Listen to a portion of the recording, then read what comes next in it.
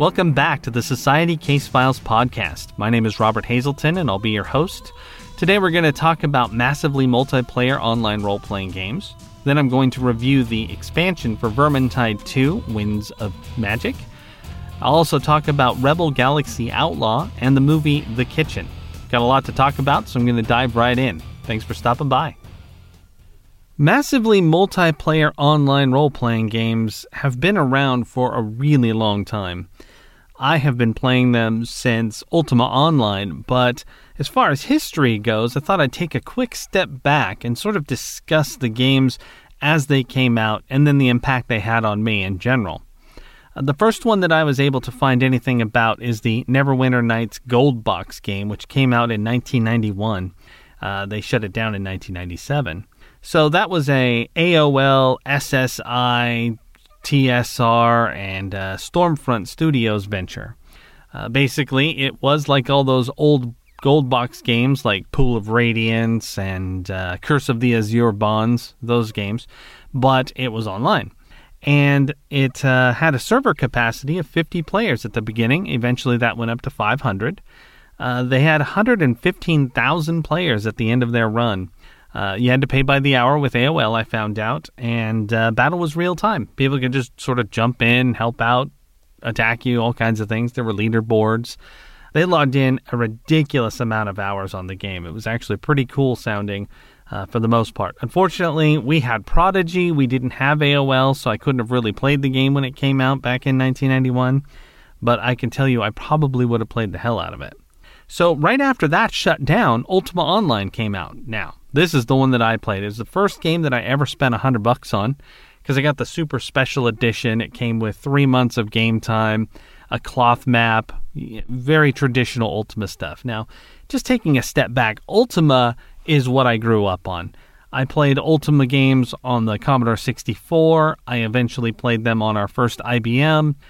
I just loved them. Lord British, he won me over big time. I'm probably one of the few people who really, really loves Ultima 9. I still have nostalgia for it, even with all of the promises that they didn't deliver on. But anyway, as Ultima Online came out, I got pretty excited about the idea of playing those kinds of games in an online setting. Of course, it wasn't what I thought it would be, but the very beginning, day one specifically, I don't really think anyone cared. You know, there weren't quests. There wasn't some overarching plot to follow. You just showed up in Britannia and started wandering around doing stuff. Now, on day one, it pretty much looked like a riot. People were running around with no clothes on, attacking each other, murdering anything that moved, running around screaming random stuff in the chat, typing gibberish, profanity, you name it. It was absolutely insane. It was like society broke down, and that was being depicted in the Ultima universe. Once people settled down, it became more of an entertaining thing to do, but it was a sandbox where you had to make your own adventure. You basically decided, you know what, our guild is going to save up the money, and we're going to build a tower, and we're going to put it somewhere. I remember when our guild chose to do that, and we found a bunch of sneaky ways to make some money. We were making cloth shirts, teleporting around to the different towns, selling them, racking up the gold, putting it into the bank. And finally, we did buy a deed, and we went out to place the house. Well, by that time, the game had been out for a while, and the real estate was really hard to come by. When we finally did find a spot, my friend who put it down immediately had a thief steal his key and log off in the house. So then we had to camp our own house pretty much 24/7 until the guy logged back in so that we could kill him and get our key back. It was absolutely crazy. One of the interesting things about it is that when it first came out, they dramatically underestimated how exciting an online game would be. There was only 3 servers. That quickly changed. I think there were 6 by the end of the night, and by the end of the weekend, there was quite a few more. But anyway, I have a ton of really crazy stories from Ultima Online. All of them are self-generated, no quests. Things like going to dragon lairs and creating runes. that you could use to teleport with, and then renaming them things like My House, and then, a thief would steal them and end up in the Dragon Lair and get eaten. That's just some of the small things that you would have to do to protect your goods in Ultima Online. So, it's still going on. They renamed it, from what I understand, and there's a graphical improvement and stuff, but it lasted quite a while. I even remember revisiting it at one point, and there was a whole bunch of quests that you could do. So they did do a lot of improvement even after Richard Garriott left the table. After that, in 1999, EverQuest came out. So this game pretty much owned me.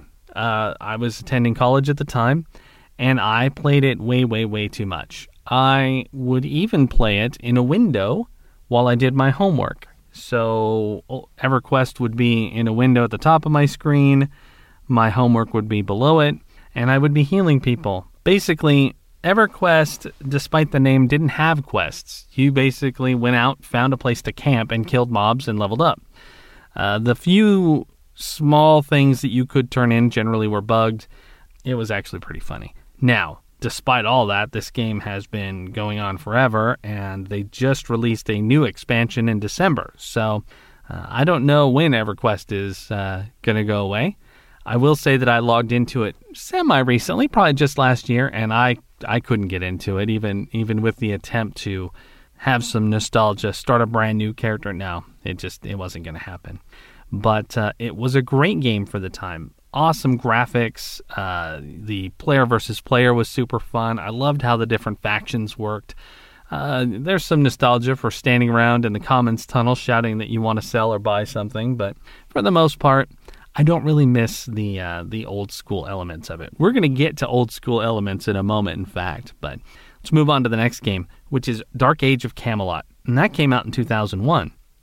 And now, the first time I saw it was really funny because I was at an arcade with all the cabinet gaming, arcade games. And in the back, they had a whole bunch of computers set up that you could go rent and LAN game with your buddies or even play online. And I was watching a guy, this is the equivalent of streaming back in 2001, I was watching a guy play Dark Age of Camelot. Now, I'd played a lot of EverQuest, but it looked so similar. I was like, what am I missing? Does he have mods? Is there an upgrade? I hadn't played for a couple months, but I couldn't imagine it had changed that dramatically. So finally asked him, and he told me what it was. I immediately left, went and bought it, and installed it. And it turned out to be a really fun game. I did suffer after level 20. I really couldn't progress without a group. But it had so many cool aspects. The 3 different factions were neat. They had completely different races and classes. The realm versus realm, player versus player thing was really neat. They did try to bring that back in their version of Warhammer Online, but that game got smacked by the EA stick. But regardless, apparently, Dark Age of Camelot is about to come back out. Phoenix something is what I read, are putting out a sort of like the World of Warcraft Classic. So the Dark Age of Camelot's doing the same thing, which makes sense because Camelot Unchained, which is sort of I don't know if it's necessarily a complete sequel or a spiritual successor. I think the people who worked on Dark Age are working on that.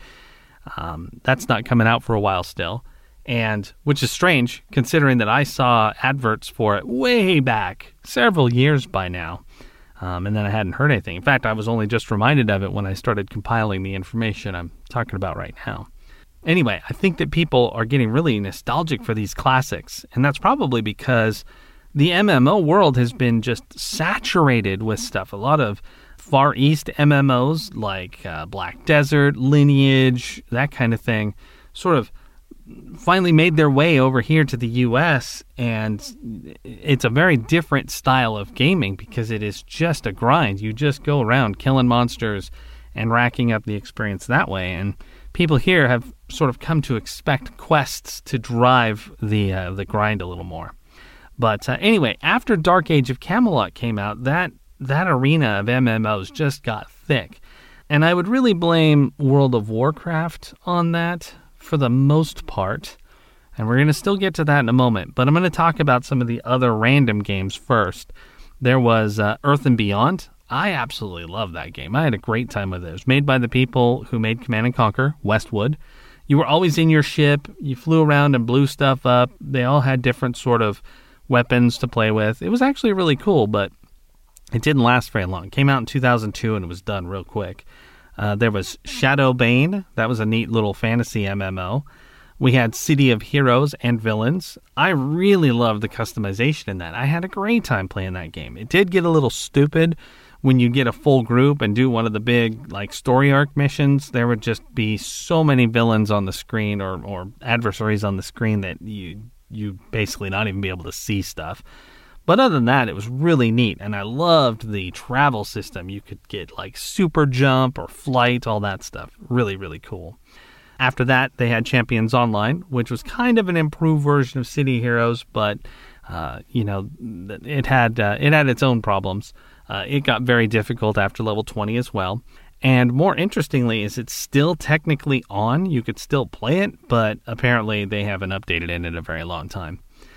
Auto Assault was one that I really loved. It has a great soundtrack. I still listen to it occasionally. Think of it as Car Wars the MMO. The environment was destructible, and once again, you got to a certain level, and the game was almost impossible to continue to play. I struggled to survive, and maybe I was doing something wrong, but considering the game got shut off pretty shortly after it came out, I would say that a lot of people experienced the same thing. Just to throw out a list of a few more, we got Neverwinter, Star Trek Online, Age of Conan.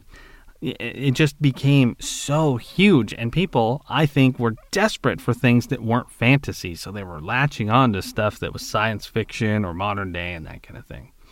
I've got a couple of standout MMOs that I really want to talk about before I get to World of Warcraft. One of them is The Secret World. I thought The Secret World was a great idea. You obviously listening to this know that I am an urban fantasy nut job because I've got a huge series based on it. So when The Secret World came out and I got to see those screenshots, I was immediately sold. I played the beta and I thought, this is great. This is going to appeal to a lot of people who aren't really interested in the fantasy stuff. Unfortunately, the first iteration of The Secret World was actually a very complex game. The skill trees were just crazy. They called them decks, and you basically built your character around a series of passives and active powers. And each of them had so many bonuses that you had to weigh and think about that it really excluded casual players. Even though there were some pre-built decks, they just weren't good enough to compete in the game. In fact, it took me forever to finish the first three scenarios, which were New England, Egypt, and Transylvania. And when Japan came out finally, I was really excited. I couldn't wait to jump in. But they added a new sort of grindy system that made it almost impossible to dive right in. You couldn't do it. You needed to gain more power in this new system they made up before you could even fight some of the monsters. I mean, they were literally invulnerable if you didn't have the right stuff to kill them. I think that ultimately that is what their downfall was, is that they leaned way too heavily on the hardcore player side of things. And while that did last for them for quite some time, I remember when the next version was about to come out, I thought, I'm ready to go back. Screw it. I'm just going to grind, do whatever it takes. I really want to see the end of Japan. I got to see the end of the story. I put so much time into this anyway. So I go to look, and lo and behold, they have this new website, and it's Secret World Legends. And this is a new version of the game that's on the verge of coming out. At first, I thought it was a sequel, which got me pretty excited. Sort of, because I was nervous that I had missed so much story. But you know what? I was willing to embrace the opportunity for another game. And then I quickly found out this was sort of a redo of The Secret World. In fact, it was a complete reimagining of the combat system. Graphics, mildly improved, but mostly it was a adjustment of the systems in place. And it was free to play, which was interesting because, if I recall correctly, I paid a pretty penny for The Secret World. If you paid for that patron, the lifetime patron, they did transition that over for you, so you still got some pretty cool stuff. And you could subscribe still. If you subscribed, you did get a considerable advantage over people who didn't. You got extra experience, you got more ability points, more skill points, so on and so forth. Anyway, when the Secret World Legends started, I jumped right in. I played the heck out of it. I actually got to see the end story for Japan. All of those systems that were just built for the grind had been removed. And so it was a lot of fun. I will say it was dramatically simplified. If I thought that the other one was too hardcore, this one was probably too casual. They completely ostracized the theory crafters who probably loved the game to begin with. Now, they did draw in a rather large group at the beginning. It was pretty jam-packed.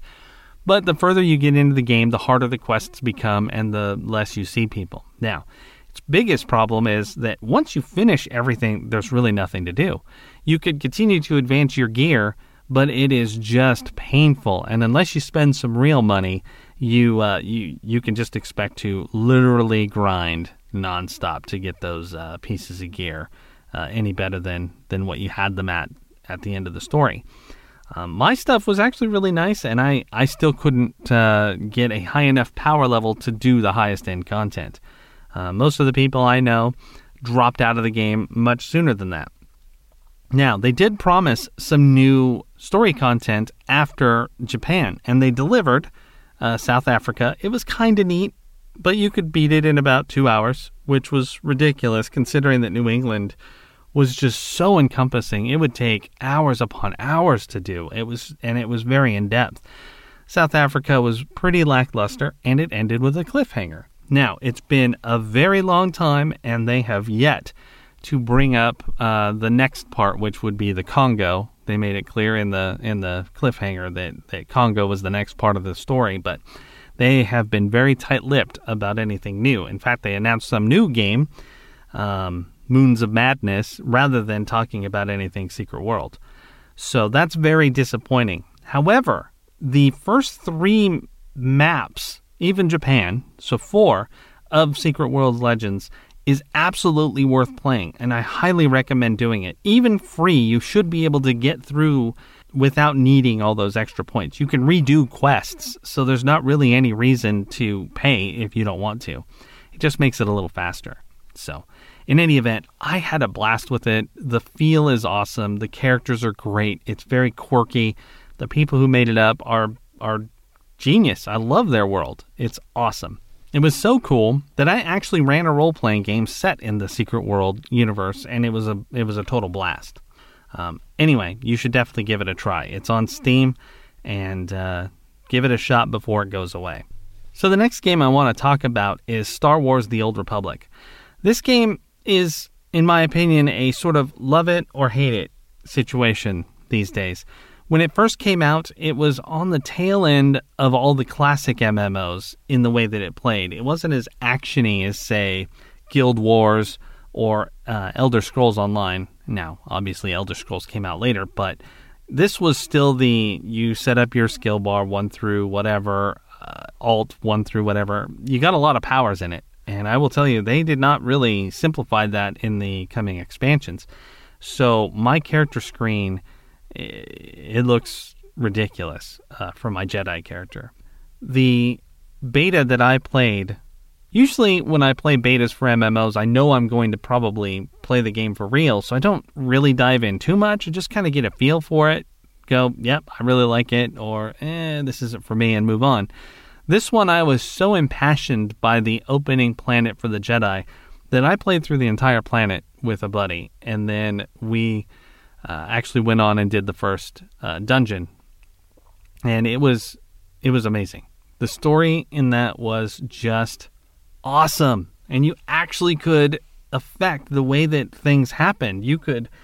Your decisions mattered in the game, and you could be a jackass and be really mean and get dark side points, or you could be this pure character, and that worked for both sides. And I can't stress enough how much I loved this game. I loved it so much that I took every single character class through the game, and in some cases more than once, just to see the story separately. For me, this was like having 8 different games in one game to play, and in some cases more than that. So, as just a couple of examples, I played a Sith Inquisitor, and I made her a Chiss. So, she's an alien in the very xenophobic Empire. And at one point during the campaign, I encountered a guy who was just a complete ass because she was an alien, even though she was saving his life. And I was able to react appropriately to that by calling him out and even going so far as to fight him over it. And I did it as a human before that, and none of that stuff happened. So they really thought about it. BioWare did a great job with the first 3 chapters of every character class in the Old Republic, save the Jedi Consular. I could talk a little bit about that too, but I didn't like that one as much. But all the rest were really, really cool. Now, as we were playing through this, my friends and I quickly realized that expansions for the Old Republic were going to be problematic, to say the least. The idea that they could even come close to the splendor of those 3 first chapters was ridiculous. And they proved us right with the Hutt Cartel coming out. It was a little better than the future ones after it, but it was still lackluster comparatively. And then they tried to do a return to BioWare storytelling with their last expansions, and I've got to say they fell flat for me. I did play them. I wasn't really happy about it. It wasn't as much fun. There was just so many little betrayal things. It's hard to even get into. But the first 3 chapters I still stand by being some of the best gaming online available, especially if you like story and single-player content. Even the PvP was fun, even though I know it gets called Stun Wars because you pretty much just stun-lock people. But regardless of that, Star Wars The Old Republic is the best Star Wars entertainment I've had in the last 10 years, save, say, Rogue One. I still recommend it, but, at a certain point, you get to the expansion content and just need to stop playing. But anyway, those are my big games that I wanted to talk about, and that leads me to the phenomena of World of Warcraft. Everybody knows about World of Warcraft. They made so much money that they were able to hire celebrity commercials like William Shatner, Mr. T, Ozzy Osbourne, Jean-Claude Van Damme. Pretty much everybody I ran into at least played it for a little while. Even you'd run into a random person at a bookstore in Barnes & Noble and they'd be talking World of Warcraft. It was incredible. And what's interesting to me is that I had decided to play EverQuest 2 when it came out. And it came out about 4 weeks before World of Warcraft. But it was just so buggy that my friends who came with me were like, I can't do this, man. I've got memory leaks. I got other problems.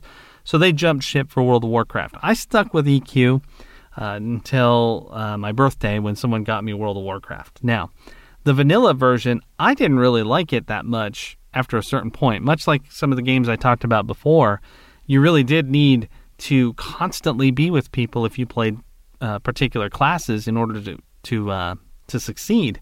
And I was playing a warrior. I was constantly getting owned. So I stopped playing for a while. Now, when the Burning Crusade came out, I was hooked. It was over. It's one of the top hour games for me. I've put way too much time into World of Warcraft. In fact, I'm even playing World of Warcraft right now in anticipation of the Classic coming out. But everybody already knows the history of World of Warcraft. I'm not going to dive into that so much, but I do want to talk about this classic mode that they're doing, as well as the classic mode of Dark Age of Camelot. It's very interesting because we've got so many action-driven MMOs these days. Like Elder Scrolls Online is made for the console. You have fewer powers. You move around a lot more. You're hitting a lot more buttons. And it feels a little bit more like something akin to Dark Messiah of Might and Magic, just as an example. Or Rune back in the old days. So it's interesting to see this shift to where we're releasing some classic versions for people to get nostalgic about. I didn't think that the World of Warcraft Classic was going to be all that popular.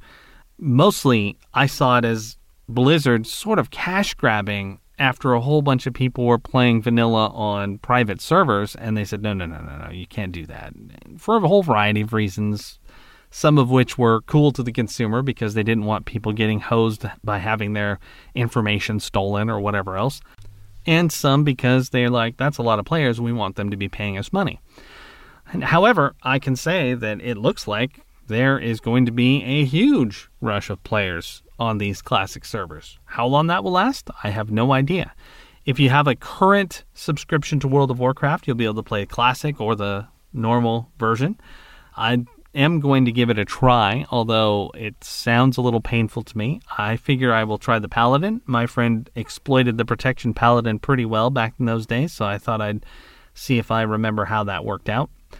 But I think that the problem is, we're in a world now where people are like, I'm sick of all these grindy games. I want to get back to the way it made me feel when I first played them.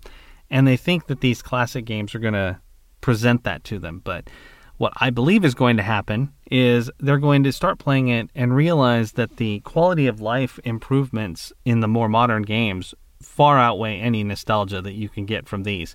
A great example is I went back and played Ultima 4 not too long ago just to check it out. I was like, this is going to be awesome. I cannot wait to dive back into that world. And I quickly lost interest because it was just so painful. Just even the menu, even moving around, trying to save, do common actions like combat and that sort of thing. We've improved all of that so dramatically that any nostalgia is just gone.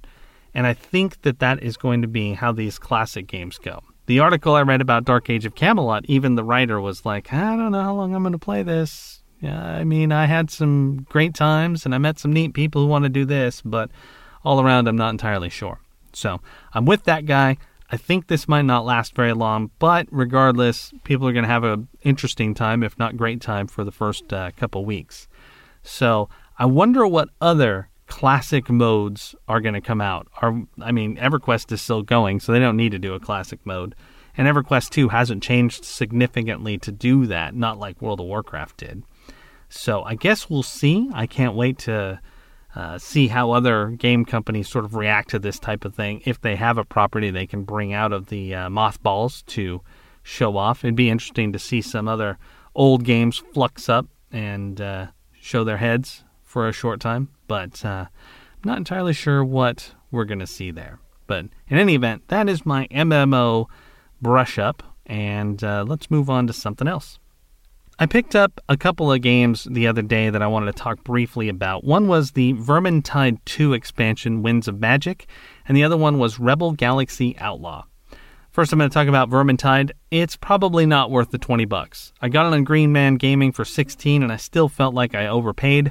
Basically, the new map, it was one map, and it took about 20 minutes to beat, but that was only because of a bug at the end where certain things weren't spawning.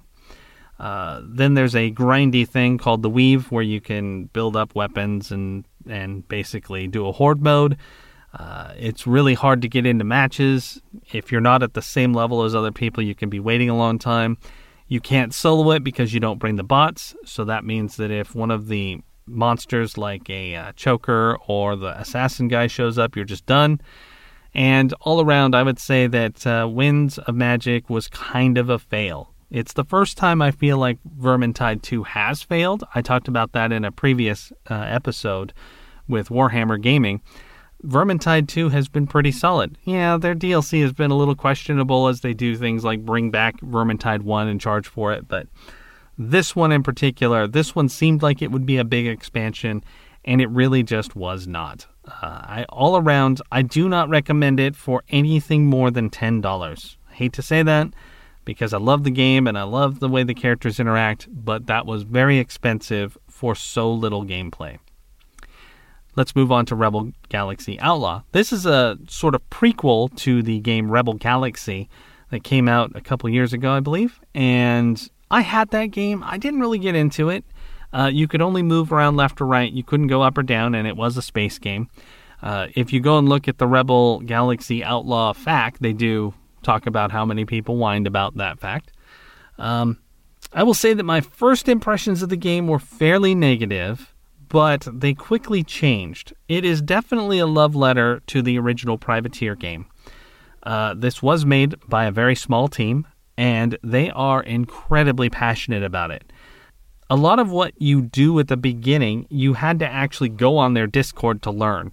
So like, as an example, I wanted to do some mining because I had heard that you could make some decent credits that way and advance your character. But I couldn't figure out how to do it. I had to go to the Discord channel and actually ask some questions, and developers for the game were on there, as well as some hardcore players who must have played it in beta, and they were able to help fill in these gaps. But there is no tutorial. There's a lot of sink or swim gameplay going on, which is interesting because they've got some very casual elements to the game, like aim assist and that sort of thing. The graphics are fantastic. The attitude is awesome. The soundtrack is second to none. And the people who make the game are utterly incredible. I was on the Discord. I actually spoke to the lead developer himself. I gave them some kudos. I brought up some problems. They were very receptive to it. They were pumping out hot fixes based on bugs that people found. They were killing it. It was just awesome.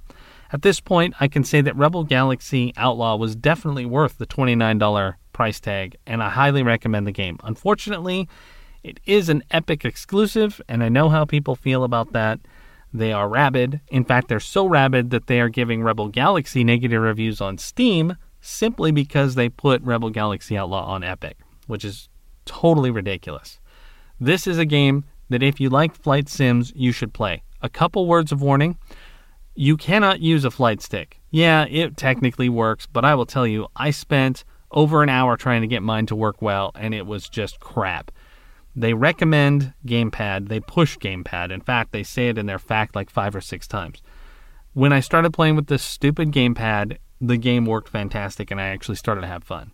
I don't know why they allow you to play with mouse and keyboard or a flight stick, especially since the mouse and keyboard are even worse.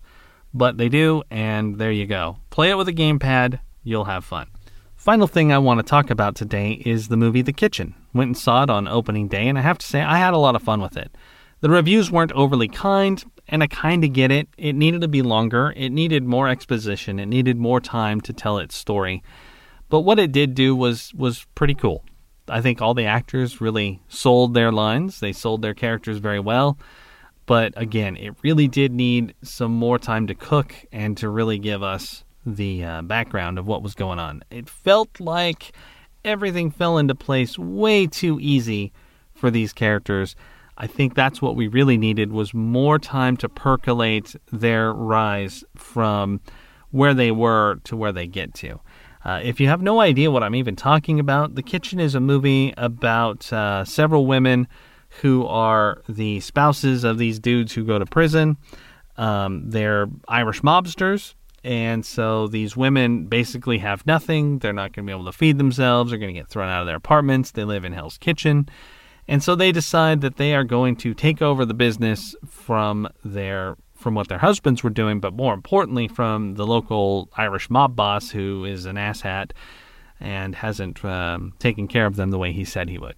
So they quickly rise in the ranks to control the environment, and they start working with Italian mobsters, and it's crazy. It's based on a DC comic, according to the credits, and Melissa McCarthy is in it. She actually was amazing. It's a very serious role, and I really enjoyed her in it. But all around, that is The Kitchen.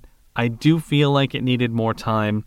I don't think that it was bad enough for the reviews it got, but it didn't deserve, say, high 70s for sure. But I would recommend The Kitchen either for a matinee price or wait for it to come out on streaming and catch it then, because it's definitely worth seeing, but probably not for any real amount of money.